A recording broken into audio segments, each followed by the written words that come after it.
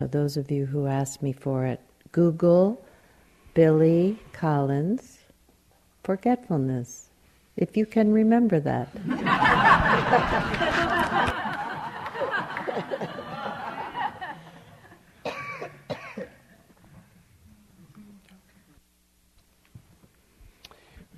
So as you may have felt over the past week how rich this practice is, how many different aspects and how broad the landscape is. And it's true, even we have, especially in the Bay Area, this confluence of so many of the different lineages and practices of the Dharma, multiple opportunities that are available to us. And I just want to say that, among these different streams of the Dharma that originated really with the Buddha's time, that there are so many congruences that are really clear. The teachings of the Four Noble Truths and the Brahma Viharas and the Three Characteristics and the Eightfold Path. And also, some of you have brought in those different lineages into your practice. And we have also referred and quoted, the Mahayana Zen masters and the Tibetan lamas, the teachings from the Vajrayana tradition. And there are also differences. I was starting a sitting group with one of the priests at the San Francisco Zen Center, and one of the primary teachings in Vipassana is the Four Foundations of Mindfulness, and so that was on the tip of my sort of suggestions to start the sitting group. And I found out that in the Zen tradition, you don't get to that teaching for 10 years. And so in a beginning class, it was actually very interesting to work with that. I bring this up because there are differences in our paths, and this towards freedom, and this goes all the way back to the Buddha's time. So, just as a reprise that some of you know, the story of the Buddha's own awakening was that he went into homelessness at the age of 29 for about 6 years, searching for a path to freedom. And after a period of asceticism and different practices, he sat underneath the Bodhi tree in Bodh Gaya with the determination not to get up without achieving full awakening. And it is said that in the 3 watches of the night, he saw all the past lives that he had gone through, purifying his awareness and experience. And in the 2nd watch of the night, he saw the coming into and passing away of all things, the conditions around karma. And in the 3rd watch of the night, he saw the cycle of dependent origination, the cycle of both suffering and the end of suffering. And then he awoke, which is very different than the stories of awakening of his primary disciples. So the 3 that come to mind that are most prominent in the Buddha's stories and scriptures is his 2 main disciples, Sariputra and Moggallana, and his main attendant, Ananda. So it is said that Sariputra and Moggallana were very close buddies. They had been practicing for 25 years before they encountered the Buddha. And I'm assuming that there was a little bit of sort of competitive rivalry sometimes, but always they were best friends. And Sariputra's story of awakening was not even in the meditative state. He was actually fanning the Buddha while the Buddha was offering a Dharma talk to Sariputra's family. And his mindfulness was so refined and present that through that Dharma talk he awoke in the continuity of his mindfulness practice. Which is different than Moggallana, his best friend. And it's from Moggallana that I think I referred to it in one of the morning instructions, that his main hindrance was sloth and torpor, sleepiness. He constantly was falling asleep over and over again. And those classic instructions of standing up, sitting by the edge of the well,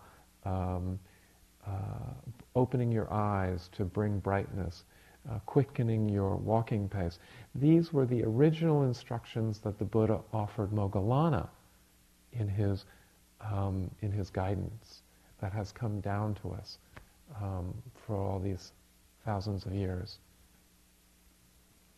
And I love, of course, the story of Ananda's awakening, because he had reached a certain level of his practice and was perfectly content just being the Buddha's attendant. And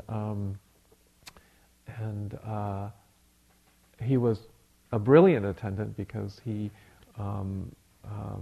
facilitated especially the contact between the Buddha and populations that were that had difficulty reaching the Buddha.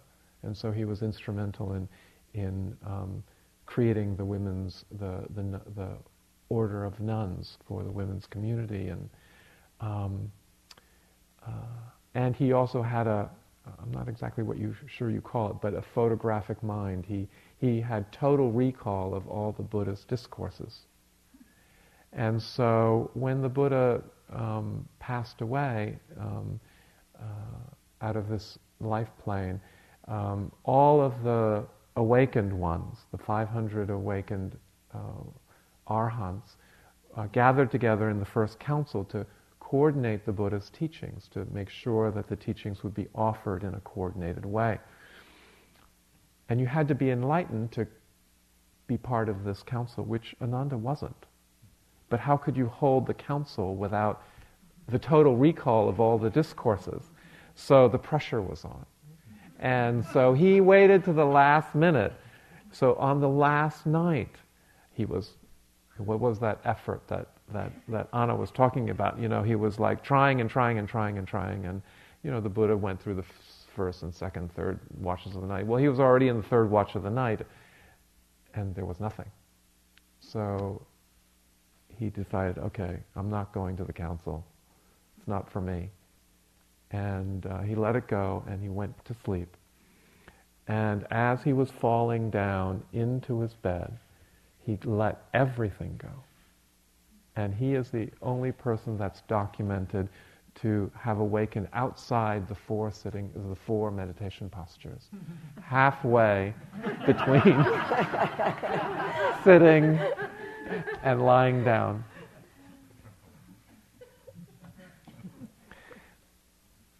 So embedded in the archetypal stories of the Buddha are these different paths of awakening. Ajahn Fuan, who's one of the meditation masters in Thailand of the last century, said, for insights to arise, you have to use your own strategies. You can't use other people's strategies and expect to get the same results they did. This is the theme of this talk, is how do you make this practice your own? This is the invitation of those stories of the Buddha's lives and his disciples. We offer so many different forms and techniques and ways of strengthening this capacity for you to be aware. I think one of the messages that we try to reinforce over and over again is that the practice is not about sitting on your cushion. The practice is about awareness, so that you can have that capacity to be aware when you actually, today, re-enter your daily lives, so that when you need that mindfulness, that capacity is alive for you.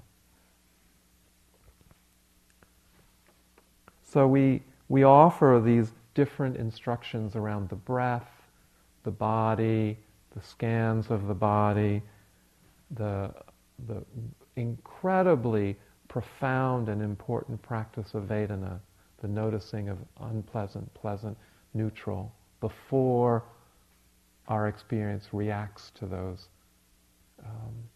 feeling tones. The mindfulness of the formation of thoughts and the feelings, the emotional feelings, the practice of noticing intention, that inception before activity or behavior, the practices of letting go and renunciation, and the different forms that letting go can take place. Within the walking practice, the different forms of the walking, whether you're counting your steps or whether you're noticing the lifting, moving, and placing, or whether simply noticing the felt sensation of the walk from the inside of your body. The metta phrases, the metta practice, the loving kindness practice, the compassion practice, that may be about using the traditional phrases that you may repeat in your heart, or it may be just simply invoking that energy that you are in touch with. Maybe not always, but invoking it so that it can be, again, like your awareness, with you when you need it. There are so many variations of how to put these ingredients together in order to make the recipe that actually works for you. And so I just want to point to something that at least is true for me, but I'm thinking that it's also true for you. That as soon as any of these invitations come into your sense door of the ear, you're actually not following them exactly. You're actually, as soon as the invitations come, you're not actually following to the letter exactly what we're telling you to do. You're already filtering this practice through your experience. You're already looking at what makes it work for you in this moment and leaving the rest behind. Maybe for another time, maybe for another exploration. And so, one of the things that I associate it with is how many of you play a musical instrument? So this aspect, there is a mechanical aspect of learning to play a musical instrument. Do you actually play the piano or the clarinet or the violin exactly like your instructor? Or as soon as you make a sound, it's actually slightly different than how your teacher would do that. And I think we've referred to this mindfulness practice as an art form. So how do you play your meditation practice? And really, this is not, we encounter this in our lives quite a lot. Those of you who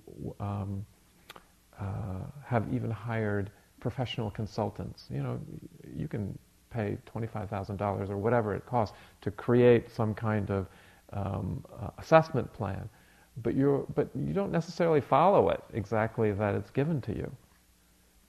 The whole purpose is to use all of this information and really explore, so how does it impact your life?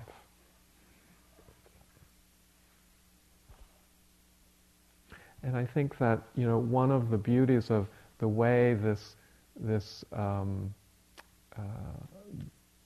way that this lineage of Vipassana has come into our culture in the West is that Spirit Rock and IMS have developed this form of teaching in teams, so that you can actually, have different voices and that our different experiences actually create a broader landscape in which for you to enter and practice, to see the variations even in the styles of how the Dharma has landed for us. Even the Buddha, the image can only point the way. So there's that image of the finger pointing to the moon, but it's not the experience of the moon itself. We each have to have our own experience of the moon. And so the teachings of the Buddha in the Pali Canon are often created around these similes. It's like this. It's like that. There's a beautiful website called Access to Insight, in which, if any of you are interested in following up with some study on the Buddha's teachings, it's a great resource. And on Access to Insight, and that's not the whole Pali Canon, there are over 330 similes. Practice is like this. Practice is there's a simile of the arrow and the bamboo and the burning oil and so all of it is trying to create a picture, but we actually have to experience it ourselves. The Buddha did not do any enlightening. If he did, there would have been thousands of Buddhas in his time. So it's really up to us to actually live this practice. There's a Zen phrase, if you meet the Buddha on the road, kill the Buddha. If you meet the teacher on the road, kill the teacher. Which I don't actually recommend. I hope. But there is, the metaphor behind that extreme statement is, at some point in time, you let go of the Buddha. At some point in time, you let go of the teacher and really sink into what is your truth. The Buddha said to Ananda, it may be that you think, Ananda, the teacher's instruction has ended now that we have no teacher, meaning he was referring to his own passing. It should not be seen like this, Ananda, for what I have taught and explained to you as the teachings and the discipline will be at my passing your teacher. So even if there is a teacher that you haven't killed, the teacher will also pass as everything. And so at that point, where's your practice? There's a very famous passage in the Kalama Sutta. Do not depend upon what has been learned by repeated hearing, nor upon tradition, nor upon hearsay, nor upon scripture, nor upon assumption, nor upon theory, nor upon faulty reasoning, nor upon prejudice or inclination, nor upon someone's seeming ability, nor upon the thought, this person is our teacher. These things lead to suffering. When you know for yourselves what is disapproved by the wise, and from your own experience and observations that these things lead to harm and ill, then abandon them. The things that lead to the end of suffering, when you know for yourselves that these things are good, blameless, and praised by the wise, from your own experience and observation, these things lead to benefit and happiness. Enter on and abide in them.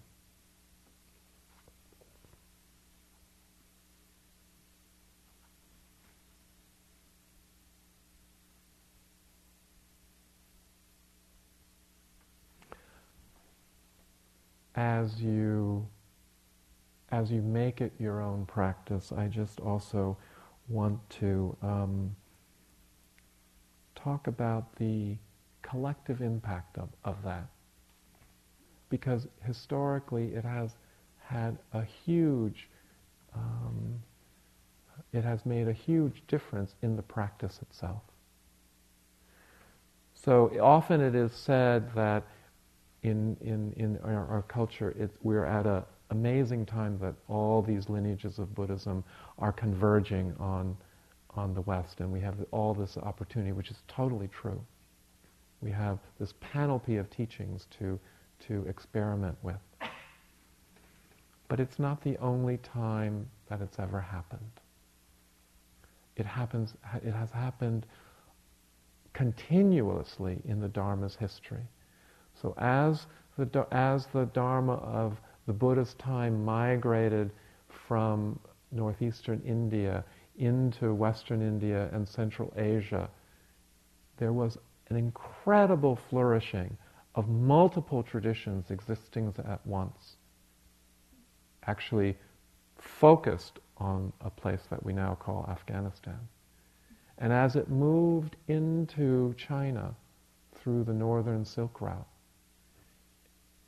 because of cultures making the Dharma their own practice, it became Chan, which, when it arrived in Japan, became Zen. And as the influences of the Dharma in cultures of northern India and Mongolia converged on Tibet, what resulted from that fruit was Vajrayana. So the development of the lineages that we have today are cultures and communities making the Dharma their own. And the Buddha recognized this.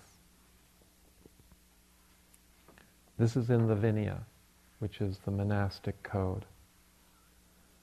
The occasion was this: there were two monks, and they were both of Brahmin stock, and they had fine voices and a fine delivery. They asked the Blessed One, "Lord, now the monks are of various names, of various races, variously born, having gone forth from various clans. They spoil the word of the Blessed One by using their own language. Let us render the words of the Buddha into classical meter." Language is the way, at that time they didn't have languages that crossed cultures. So language actually defined culture. The Buddha, the Blessed One, rebuked them. I love it when he uses this phrase. Misguided men. How can you say, "Let us render the words of the Buddha into classical meter"? This will not rouse faith in the faithless or increase faith in the faithful. Rather, it will keep the faithless without faith and harm some of the faithful. Having rebuked them and given them a talk on the Dharma, he addressed the monks thus: "Bhikkhus, the word of the Buddha is not to be rendered into classical meter. Whoever does so commits an offense of wrongdoing. I allow the words of the Buddha to be learnt in one's own language."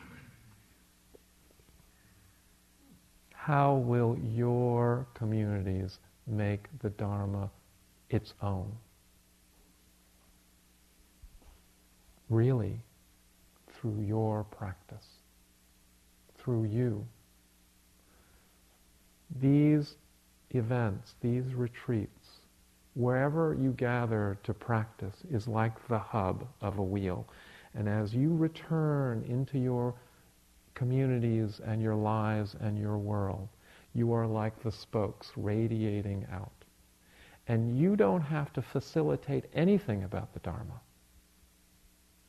But living your life transformed as it has been will automatically bring these teachings and the effect of these teachings into your communities.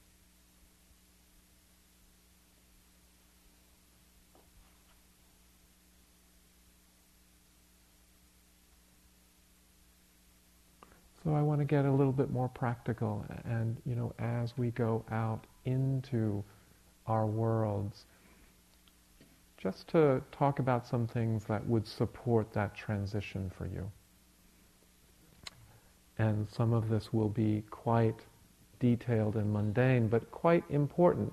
Our mindfulness can be quite broad about the context that we practice, but also needs to be quite focused on the details. So really the invitation is, again, to be aware of how open and how sensitized you've come to be in these last 8 to 9 days. And to take really care of yourself, compassionate care of yourself as you move out of this landscape. And so, just, as the concentration practice has guarded your sense doors, sort of secluded and protected the mind, just try to create some protection as you go out into the world before you completely, fully engage. Again, it's an incremental process. And I know that some of the most challenging experiences happen immediately, like getting into the car and noticing that you've been encouraged to do one thing. When you're eating, just eat. When you're sitting, just sit. Well, when you're driving, this is multitasking on a higher level than you've been asked to do in the last week. So, and this reminds me, unfortunately, that I need to say that the Bay Bridge is still closed. So you may want to just sink into the reality that things will slow down whether you like it or not on the highway if you're going in that direction. And if there are alternate routes to take, other than the freeway. And of course, driving too slow probably isn't that mindful either. So there's a middle way in which to approach this re-entry, at least on the highway.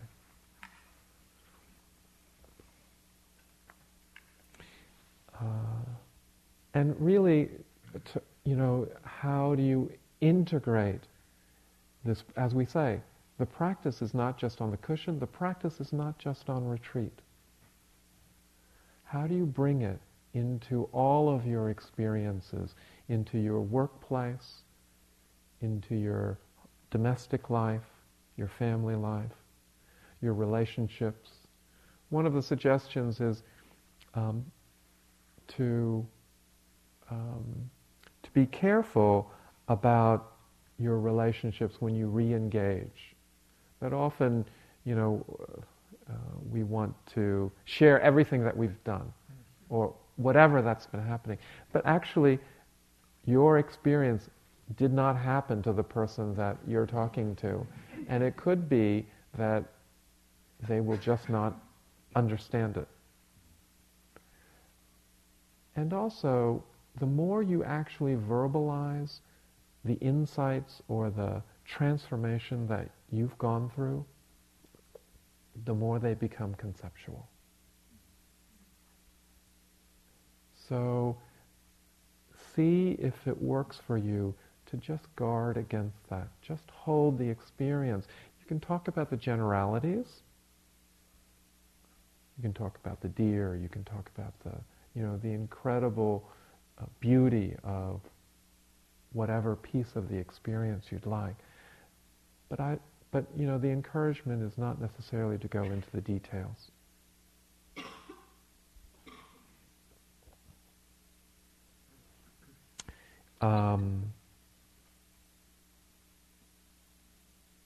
There are huge teachings that are embedded already in your life.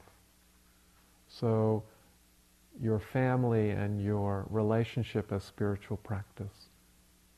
Nothing is outside of your mindfulness practice. There have been some beautiful articles about washing the dishes as mindfulness practice. I remember my last full-time paycheck job was in the environment of San Francisco General Hospital, and it was quite a pressured environment. I was seeing lots of clients and needing to do lots of notes, and you know how you get so caught up in your work that you forget to go to the bathroom? You know, until you really have to go to the bathroom. And it's like, what is that about? That I've lost that mindfulness to be present for the most basic physical care of my own body. And so I began to try to integrate just small moments of mindfulness when I could.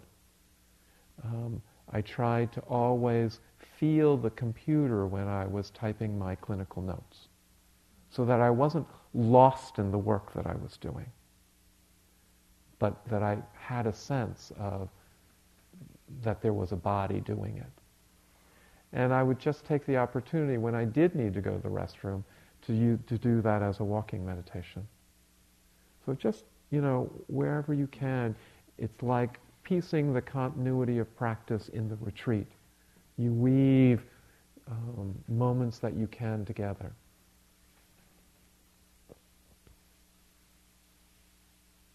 One of the suggestions is not to make any major decisions after your retreat is over. Allow the retreat to settle. And even though you may have been ruminating about the solution of a particular issue or problem, really to re-engage slowly and then see if those decisions that you've made are still relevant. It's like those pieces of paper that I was dropping. Some of them seem so compelling during the retreat. But by the end of the retreat, I was left with only 5 or 6. So just an encouragement to do that. And again, to guard your activities a bit. I mean, it's a Saturday night and, it's Halloween. Thank you, Anna. We know what happens in the Castro on Halloween. So anyway, I would suggest not necessarily going there.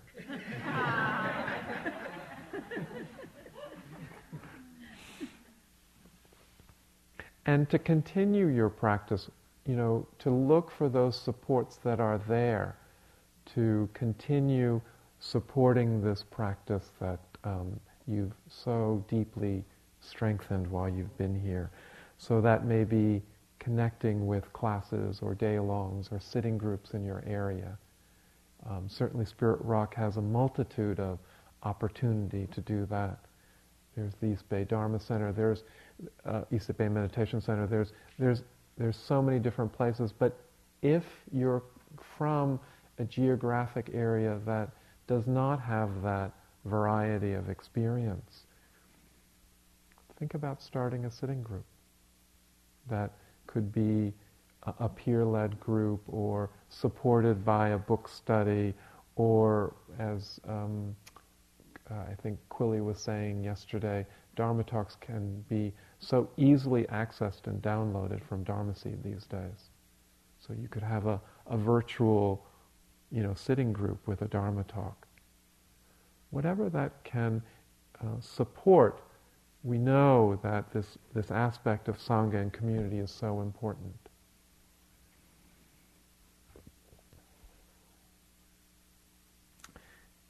And just, again, inviting us periodically to feel our way into our highest intentions of practice. So Sayadaw U Pandita, who is one of the main teachers of many of our teachers, and he's still alive. He lives in Myanmar, Burma right now. He said, practicing mindfulness means building peaceful little worlds within each of those who practice. Without peace in our little worlds, crying out for peace in the big world with clenched fists and raised arms is something to think about.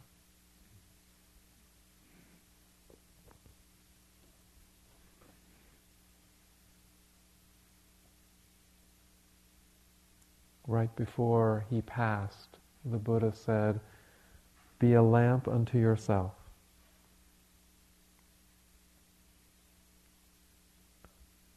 And the more lamps that shine in this world, the more awake and free we are as individuals and communities.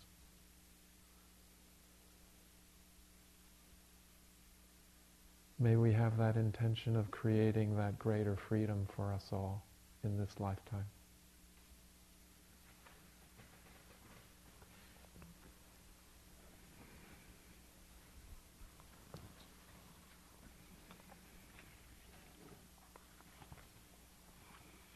So the teachers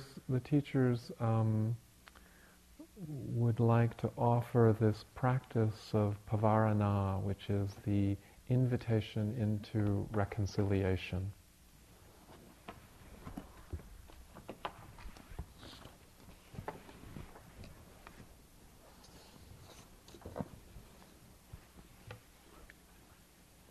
For any way that we have harmed you, knowingly or unknowingly, in thought, word, or deed, we ask for your forgiveness.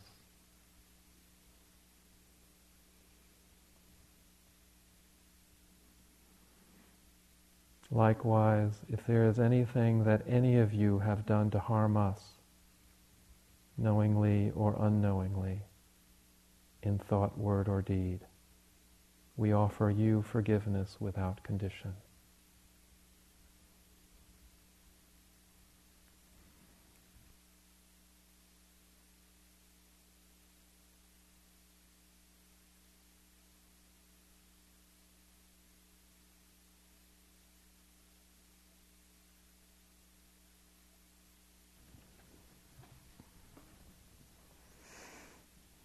In a moment, we'll all stand up, and together we'll make a ritual of closing, which will be an offering of the merit of our practice for the well-being of all beings everywhere.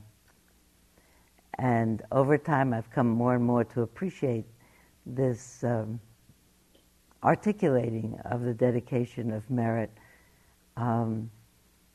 In a certain way, I think when I first heard it, it sounded like merit got saved up, and when you offered it, if you didn't offer it, it hadn't been. But actually, I think every moment of our practice has been on behalf of all beings, and it couldn't be otherwise. But I think there is something additional in articulating the intentional purpose of our practice for the well-being of all beings. And I especially like doing it as we close together in a circle, so that we all look at each other and look at the people who actually sustained our practice when we were here, as we were here.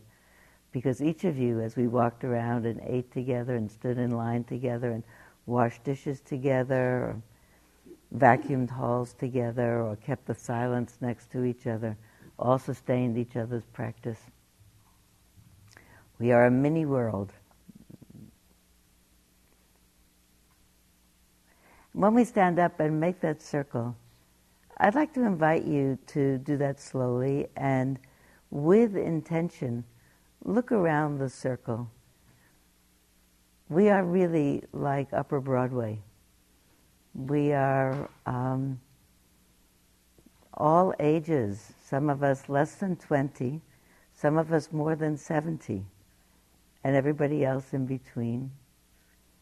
We had different genders, we had different colors. Our parents and our grandparents came from different places all over this globe. We share the human heart that has the potential of transforming itself to kindness. We have exterior differences. We share this remarkable human trait of really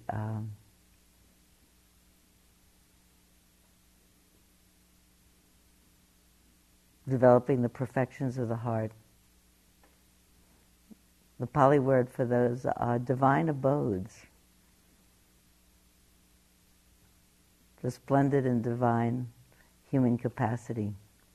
So as you stand up in this room of familiar strangers, I'd like to invite you to take a moment to stand in a circle between two people that are familiar strangers to you. So not somebody that you came with, not somebody that you know. We'll locate ourselves among you. So I need two people that I didn't meet with this week who who are my familiar strangers to come and hold my hands. So let's make a circle of Upper Broadway.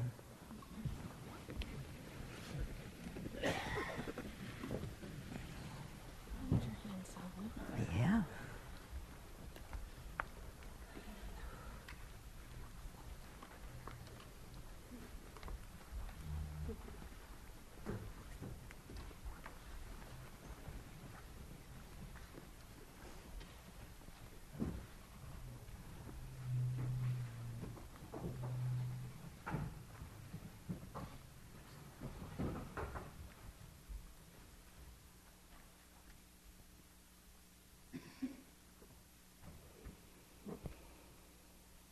I'm inclined to just stand here a long time and look at us. We look great.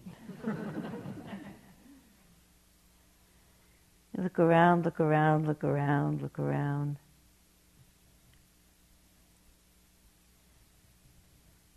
I love to think about the fact that each of us brings with us our ancestors, our parents, our grandparents, the whole heritage that we bring with us from whenever and wherever.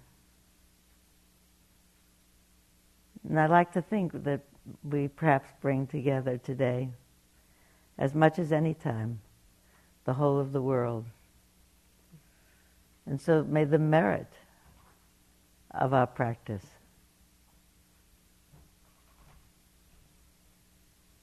may the merit of our practice, our wishes for, be granted and bestowed and spread amongst all the people of this whole world. May all beings everywhere be safe of all harm.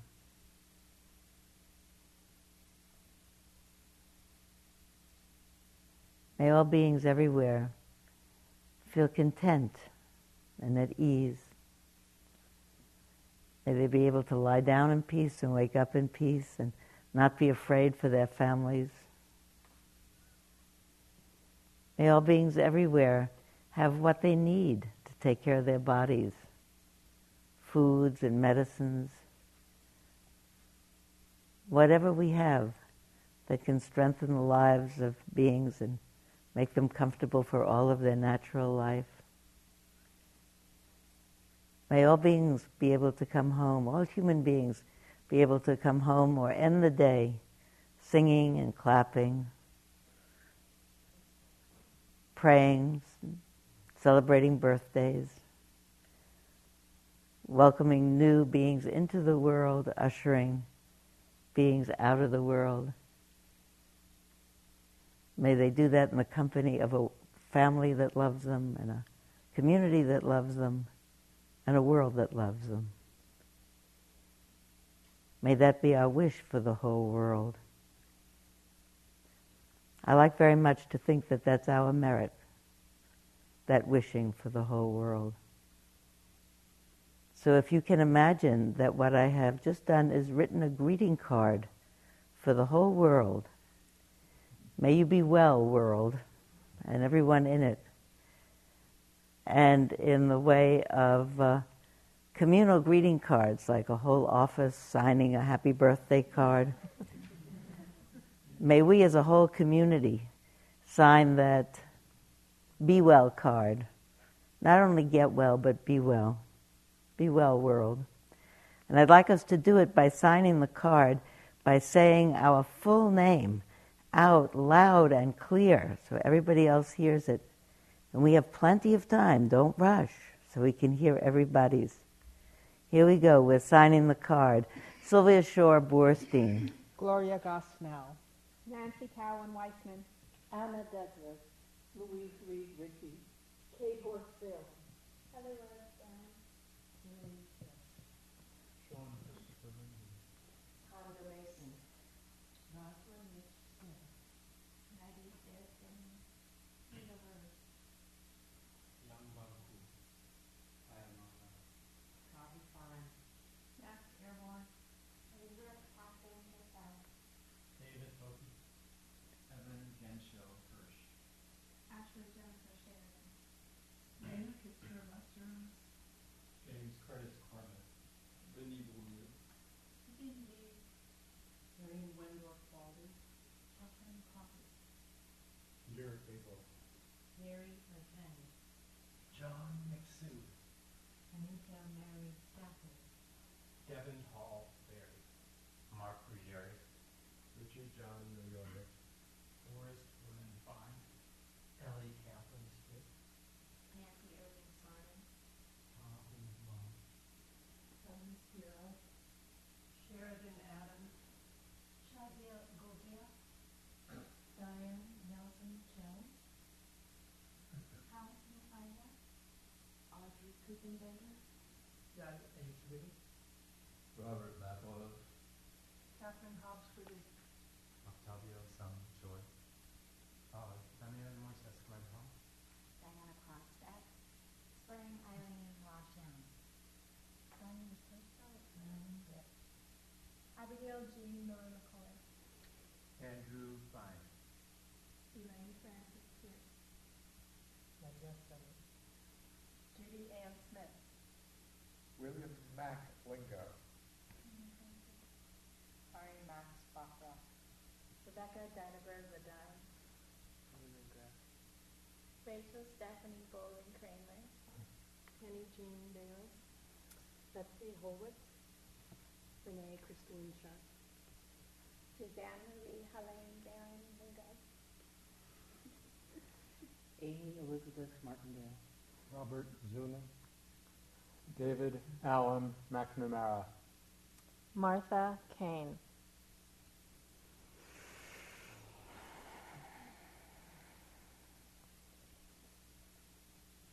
I haven't yet found a totally satisfactory way of ending this ritual because I am always loath to let go of people's hands at the end of this time, feeling a combination of awe and overwhelm and gratitude. Sometimes I think we should bow to each other. We can do that and still be holding hands. Let's bow. Sometimes I think we should shout hallelujah and raise our arms up, which we can still do holding hands. So hallelujah. We're still holding hands. I think probably we can end that by giving a hug to the people on both sides of us.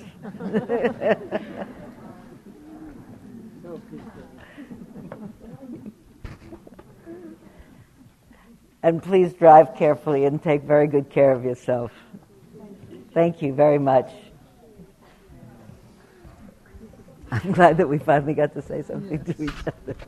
There is one more opportunity for mindful practice and service, which is that.